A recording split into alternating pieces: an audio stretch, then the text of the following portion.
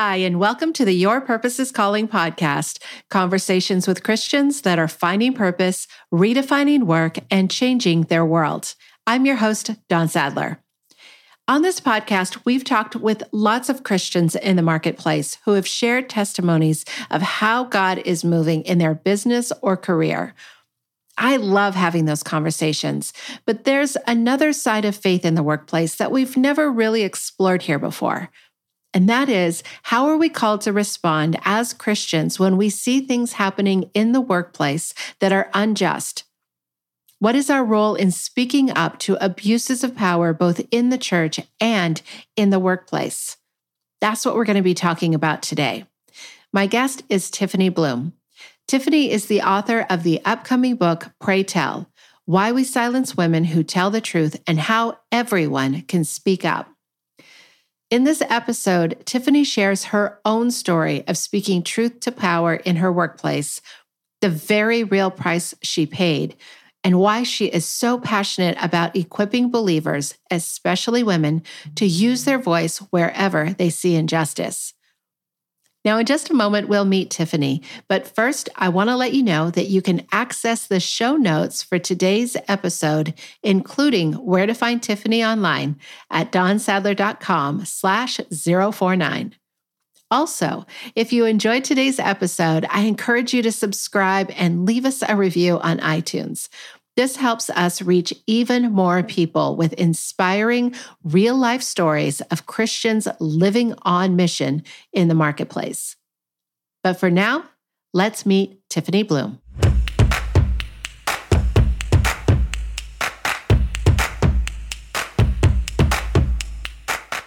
Hi, Tiffany. Welcome to the show.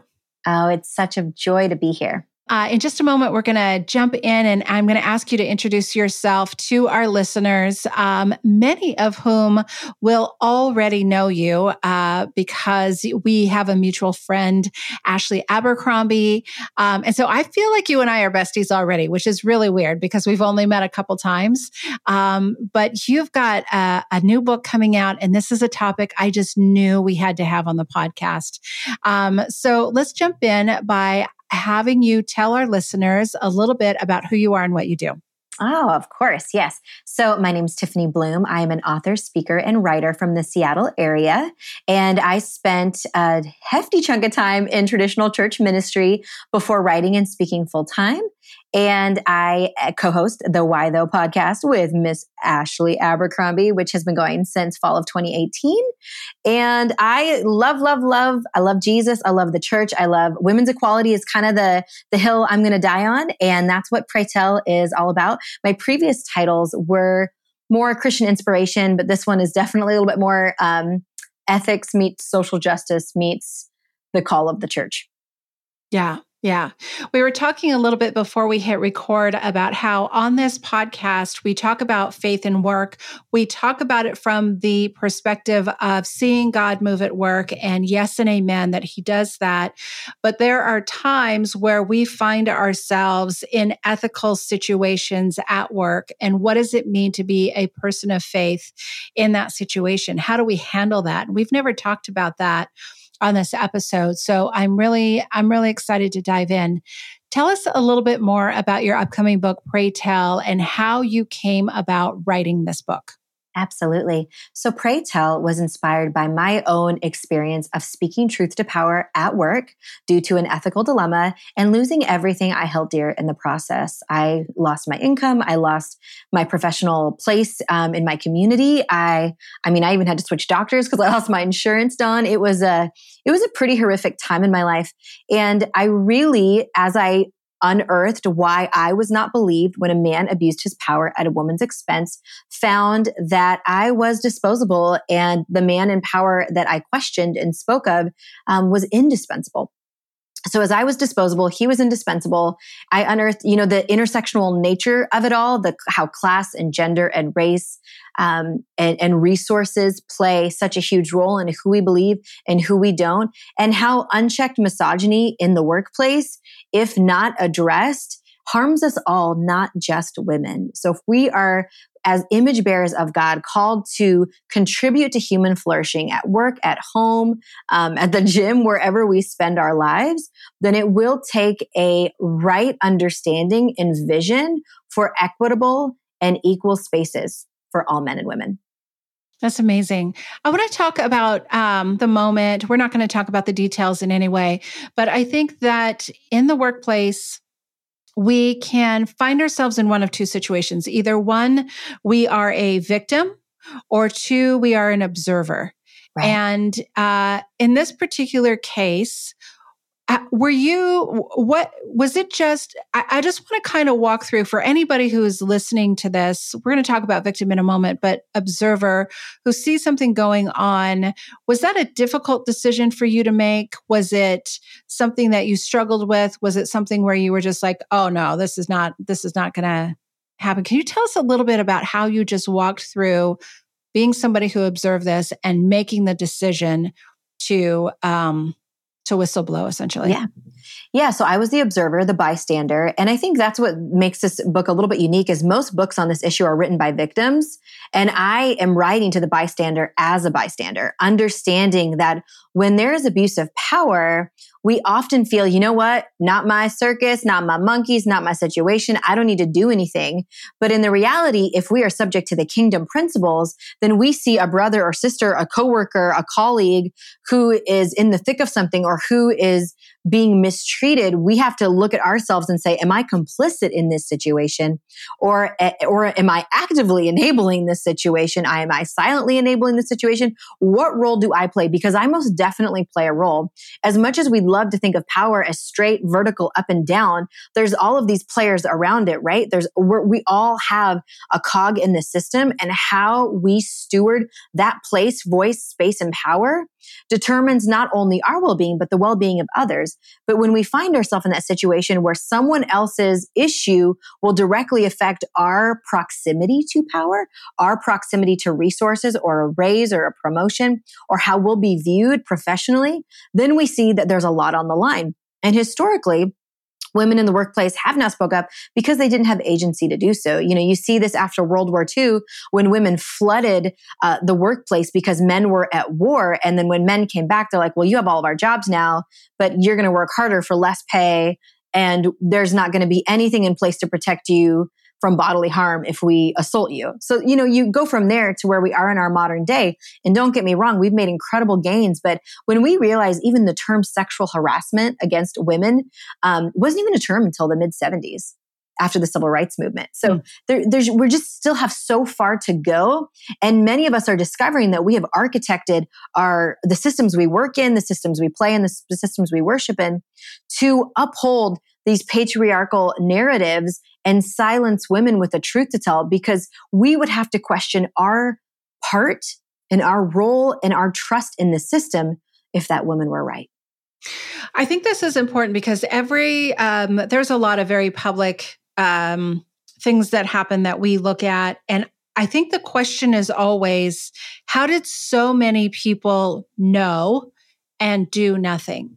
And because this doesn't happen in a vacuum, like you said, there's a whole, it's a structure. So tell us a little bit about where are some examples that we might see that historically. Obviously, there's a whole lot of recent examples of that, but tell us some examples of that historically. Absolutely. I first just want to echo your sentiment that is the case. The first thing that happens when we see in our newsfeed or on CNN that something has gone awry, whether in church or politics or celebrity culture, wherever the case may be, we're always like, why didn't somebody speak up?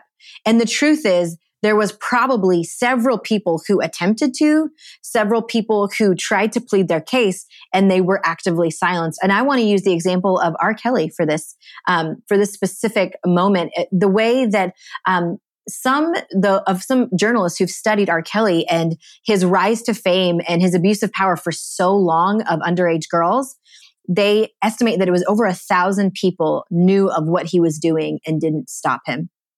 Now we're talking all the way up to media executives and marketing executives, all the way down to hourly wage, craft services, working on a shoot, making minimum wage. So all of those people from the very tippy top all the way down to the bottom who knew that he had a harem of girls that he was abusing and whose parents wanted these girls back, that he had seduced and coerced in a myriad of ways through all of the help that helped him, they were all benefiting in some way, shape, or form by this man abusing his power. He's an icon in our generation.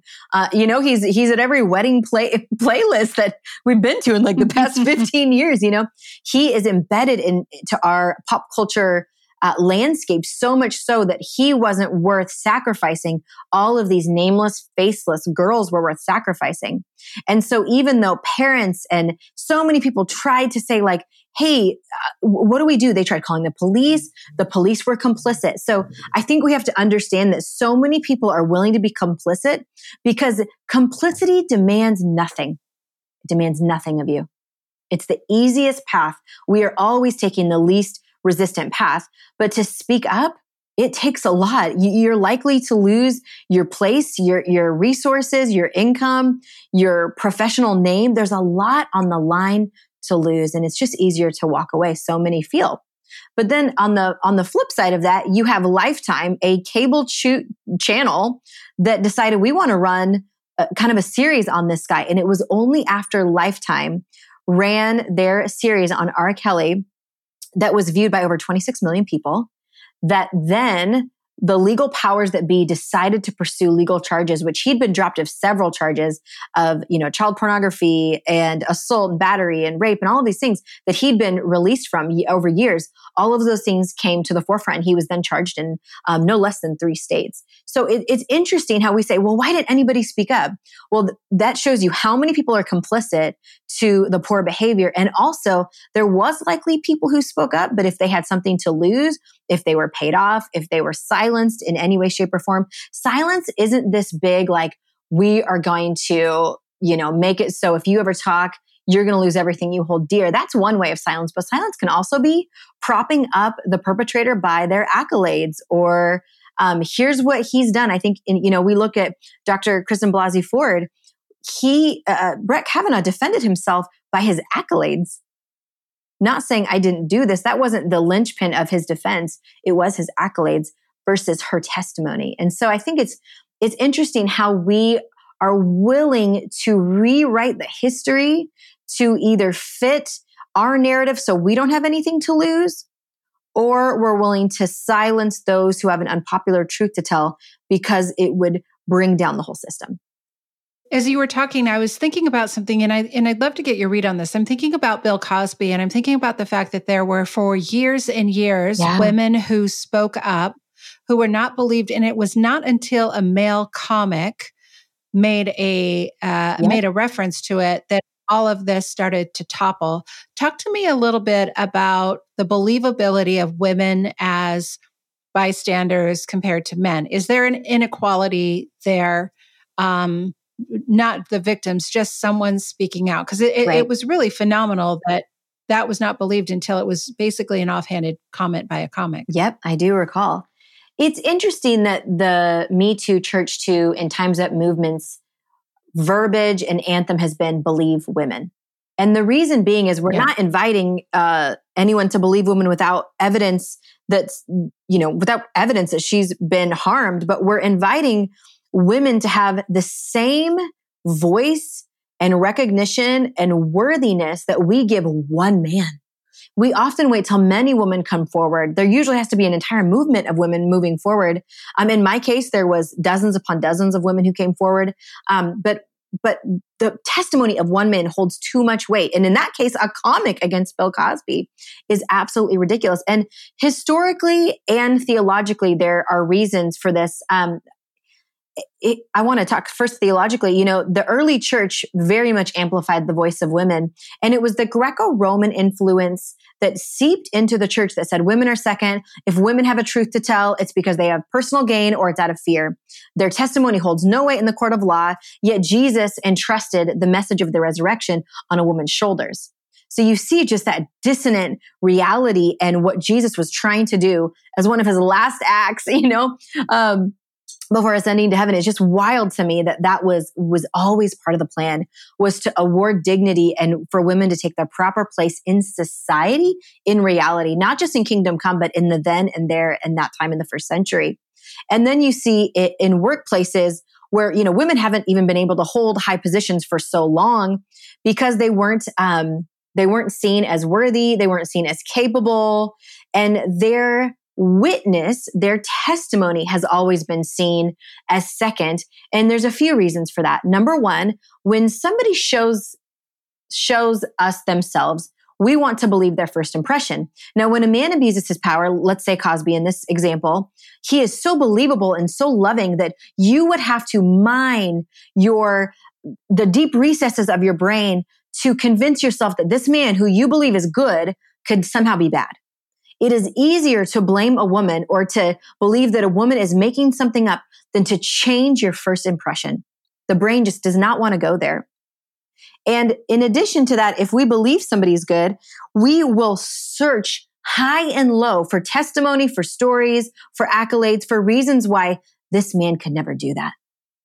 We will do anything to preserve our first impression. And the interesting thing about narcissists and predators and abusers of power is they are masters at first impressions, because they are often finding who that they can abuse and use for their gain and for their agenda. So nobody wanted to believe that Cosby, that America's dad, was a bad guy capable of bad things. Therefore, something must be wrong with these women. We initially start with the belief in men before we ever degrade women. Yeah, I think that's so interesting. And I think that, the thing with Cosby, and not to belabor that point because there's a whole lot of them, this is something that exists in most cases privately. It's between a man and a woman. It's he said, she said. Mm-hmm. And that's one of the reasons that it's so difficult. Right. In my own life, when I was a victim, it was public. Everyone saw, and still they chose to do nothing. And so I think that it's not even about he said, she said, just to what you are saying, it is about structures of power. Yeah. That it's more than just one person. It's always the structure around them, right? Yeah, absolutely. And like you said, in the he said, she said, say that 10 times fast, Dawn. You will often see the reliance on the power dynamics to win his case. Class, race, gender, resources. You see how that will instantly play to his advantage against a woman, no matter how powerful that woman is. We'll return to my conversation with Tiffany in just a moment. But first, I want to let you know that I'm offering a free tool to help you be more productive in your day. It's called the Peak Page, and it contains 5 high-performance productivity tools on a single page. The Peak Page is a printable daily planner that you can use to take control of your time, improve your focus, and achieve your most important goals. Download your own free printable copy of the Peak Page at dawnsadler.com/peak. And now, back to my conversation with Tiffany Bloom. I want to shift to the victim because I just know that there are people who are listening to this podcast right now who are in this situation. And maybe they feel trapped. Maybe they are nodding as they listen to this, like, yes, I am in that power dynamic. There are people who know, I feel like as a victim, you feel like you're just up against this huge wall because you're not just up against a person, you're up against a whole structure. Tell me what you would say to somebody who is in this situation right now and is trying to get out of it. Maybe they fear losing their job, their reputation. What kinds of things would you say to somebody who's walking through that right now? So you're saying the victim, not the bystander. Right. Right. I think first the victim is find people of peace. Find people of peace that you can share your story with. And I think next you need to know your rights. I think in sacred culture, we often say that, in the church, we need to handle this in-house, and that's dangerous all on its own. And in workplaces, HR can become a joke when they do not advocate for the victim. And so I talk extensively in the book about the EEOC, the Equal Employment Opportunity Commission and their role to ensure safe, equitable workspaces for men and women, especially women, around sexual misconduct or abuse of power to women's expense. And so I think for me, even in my situation, I'm like, what are my resources here? So I think we need to first seek people of peace that we can share with, whether that be a therapist, whether that be a mentor, a trusted advocate, somebody to walk this journey with us. Secondly, we need to know our rights. And third, we need to be able to approach HR with our story, with our experience. And if you have someone you can bring with you, my goodness, please bring them. If there's someone who will stand with you. And you know, it's interesting, to the bystander, you're thinking, oh, I don't want to get dragged into this, right? You're thinking, I don't want to get dragged into this whole dilemma at work. It is, but as followers of Jesus, as we talk about faith at work, that is our role in the kingdom, to be a faithful ally to the downtrodden. That is our first call as followers of Jesus, is to love God and love people, right? So as we walk that out and walk with somebody and sit with that victim and be available to that victim, I think the biggest thing for victim, I think, is to know that you're not alone, to know that you don't have to walk this out alone. So know your resources, go with someone you can trust, and really understand the retribution that can happen for the person who's abused his power, whether it's management, upper management, middle management, whoever it is, and know what the consequences for yourself. Know what you walk in there with, because we are still so far away from laws that are protecting women who blow the whistle, who are the victim and the whistleblowers. That's not often the same person. But as they come forward, we have to have more. And I advocate for that. Talk a little bit more about that everywhere from Google to NBC. There has to be more practices in place that protect women who come forward, rather than, silent settlements, secret settlements that offer them money. Don't talk about this. We're not going to write you a recommendation letter for another job. There's just so many ways that we have hurt victims. And I think, again, this is why I go back to bringing an ally in with you, is because you need someone else to bear witness if something goes south, or if something is not as it should be, or if you're being silenced with money, with power, with threats. You need somebody else whose emotions aren't as deeply affected, and who can stand with you and say, nope, this is not okay. Yeah. Yeah. What do you say to the people who, because I know that a lot of this has to do with corporations, and they've got structures in place, they've got HR departments. What about the person who is in a company that doesn't have any of that? I think about a lot of mom and pops. I think about how pervasive this can be in mom and pop type companies that don't have those protections, that don't have those infrastructures. And I definitely hear what you're saying, for someone to find an ally. But I think is it more complicated in those situations? Is it a little bit harder when you don't have sort of that obviously all of this can happen in corporations, as we've seen over and over again, but is it a little bit more complicated in that case? Yeah, I believe so. And I also believe that before especially as we're talking about mom and pop, I think before there's ever an issue, someone needs to bring to the table, hey, what's going to happen if somebody comes with evidence of misconduct? How are we going to handle it? So well before it's an issue, I think that there's room to build in policies, bylaws, practices that can both protect a victim, protect a whistleblower, because they're often the ones demonized just as much as a victim. And then also have accountability in place for those in those mom and pop situations, where there's accountability for them at every level of leadership, whether there's 8 employees, whether there's 8,000 employees. There's still, I think that the policies and the practices still need to be in place. And especially from pop, man, if you can get ahead of it, I think that is so necessary. Tell us a little bit about your own story. When you did blow the whistle and you had a lot that you were at risk of losing, that you did in fact lose, tell us a little bit about how did you walk through that? What was some of the fallout that you experienced, and what advice would you give to somebody who is walking through that? Yeah, I think if you are walking through Speaking Truth to Power and you have, and I just want to say, I wasn't that girl. I'm a 3 on the Enneagram. Like, I'm a diplomatic, get along with everybody girl. And so I was not the person I think they ever thought who would speak up. I think it took them by surprise. I was probably the last person on the list who they thought would speak truth to power in a way that would cost me so much. And and really put the spotlight on this particular system. So I'd say first, understand that the consequences are real. Understand that the consequences are real. So like real talk, practically, if this isn't a place you can work while you're blowing the whistle, I encourage you to seek employment elsewhere. Or I actually resigned in the middle of my ordeal and walked away with no severance, obviously, because I resigned versus being let go. I had saved up as much as I could before that, but it was really an honest conversation with myself and with the people who are valued mentors in my life of what's the financial cost, what is the emotional cost, what's the relational cost, what's the professional cost. So I think first, count the cost. And I think secondly, as you're speaking truth to power, again, I really believe in where two or more are gathered, not only is the Lord there, but it is really power in numbers. So being able to have 1, 2, 3, 5, 30, however many people who can come to the table and speak truth to power, there's a reason movements move toward change is because the oppressed are often the ones to move the needle toward justice.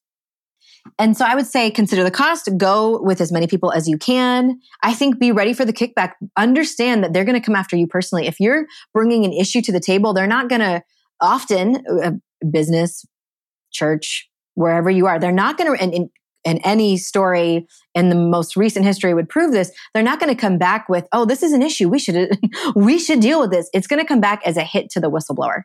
That is usually the cycle of how these things work. Whistleblower comes forward, and then the hit is to the whistleblower to undermine their place, their character. Because if you can undermine the whistleblower, the issue and the misconduct and whatever they're talking about has no merit. So just prepare yourself for a personal attack. And I know this is maybe a little bit too straight to the jugular, but it really is prepare yourself for what they're going to say or speak over you, of your credibility, of your work. I think that was, and just real talk for my situation, the women who spoke up to defend the abuser of power in my situation, that's what hurt the worst. The women who were willing to say the most ridiculous stuff about me, who there was no, I mean, these are the women who threw my baby showers. These are the women who you went out for drinks with after work. And for those same women, in order to retain their proximity to power, totally threw me under the bus, made up ridiculous asinine accusations about me. So I think be ready. There is loss. For growth, there is going to be loss. For truth to come forward in the light, the darkness has to flee. And it's a painful process. It really, really is a painful process. Sorry that wasn't a little cheerier of an answer. No, I think it's really good because you talked earlier about the emotional cost, and it is important to understand that this often means for whistleblowers, not just a financial loss, but also a loss of relationship. It's amazing historically in lots of different contexts that even when people are faced with evil, that they would rather choose the known devil, for lack of a better term, than something that is unknown. I want to talk a little bit about your prayer life during this time. Did you walk through that feeling like, you know what, I know that I'm doing what I feel called to do as a believer. This is what I feel to be right. I know that God is going to provide on the other side of this. Talk to me a little bit about your faith during this time. Yeah, I really clung to the Psalms. I clung to passages where David would describe what was in reality, and then he would speak the supernatural, God's reality over it. Though this is difficult, but I know you're with me. Though this feels impossible, I know your right hand guides me. So I really took comfort in the Psalms and in the liturgies of old, knowing that I'm not the first person to do the hard thing, especially when the hard thing is the right thing. I'm not the first person to believe that God's goodness and human flourishing requires exposing the unhealth of a system. Yeah. It's so powerful. I'm so grateful to you for being somebody who stood up in that moment. How long was that process between the time that you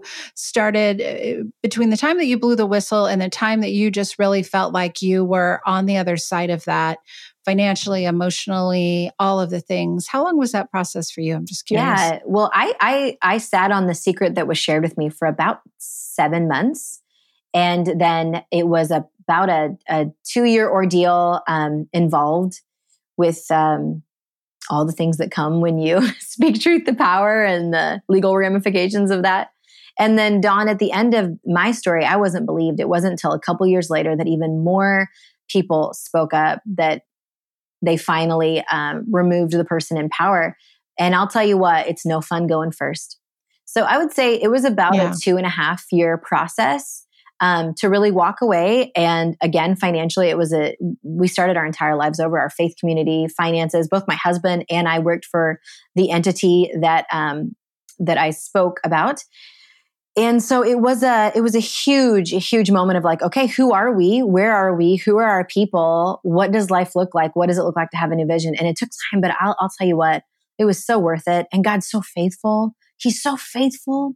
He's never gonna forsake the brokenhearted, and he's never gonna forsake the truth tellers. I love that. He's never going to forsake the truth tellers. I love that.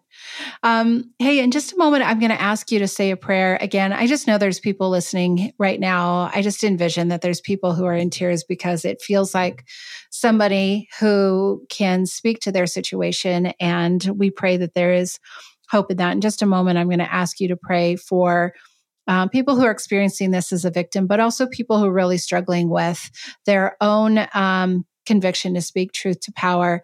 And we're going to end with that prayer. But before we do that, can you just share with our listeners where they can find you online, where they can find out more about your book, your podcast, all the things? Yeah, you can find everything at TiffanyBluhm.com, BLUHM. Great. And do you mind saying a prayer? Oh, I'd be honored.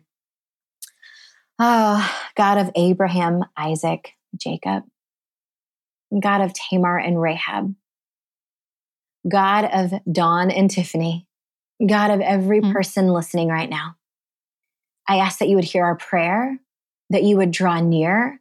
Would we be reminded that you see it all? It's all kingdom, our work, our worship, our play, our rest. It is all yours and is all unto you. I pray that you would speak truth and confidence and bravery into the bones and marrow of every person listening.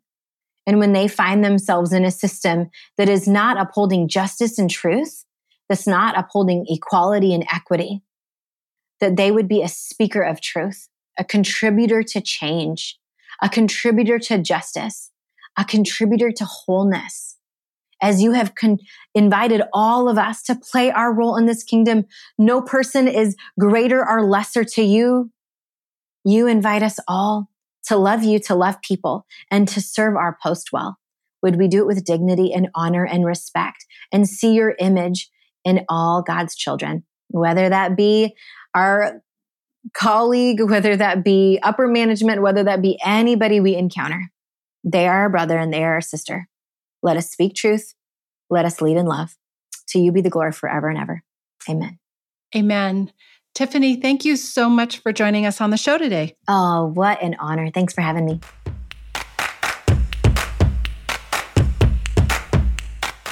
I'd like to thank Tiffany Bloom for joining me on the show today. Just a reminder that you can access the show notes for today's episode, including where to find Tiffany online at dawnsadler.com/049.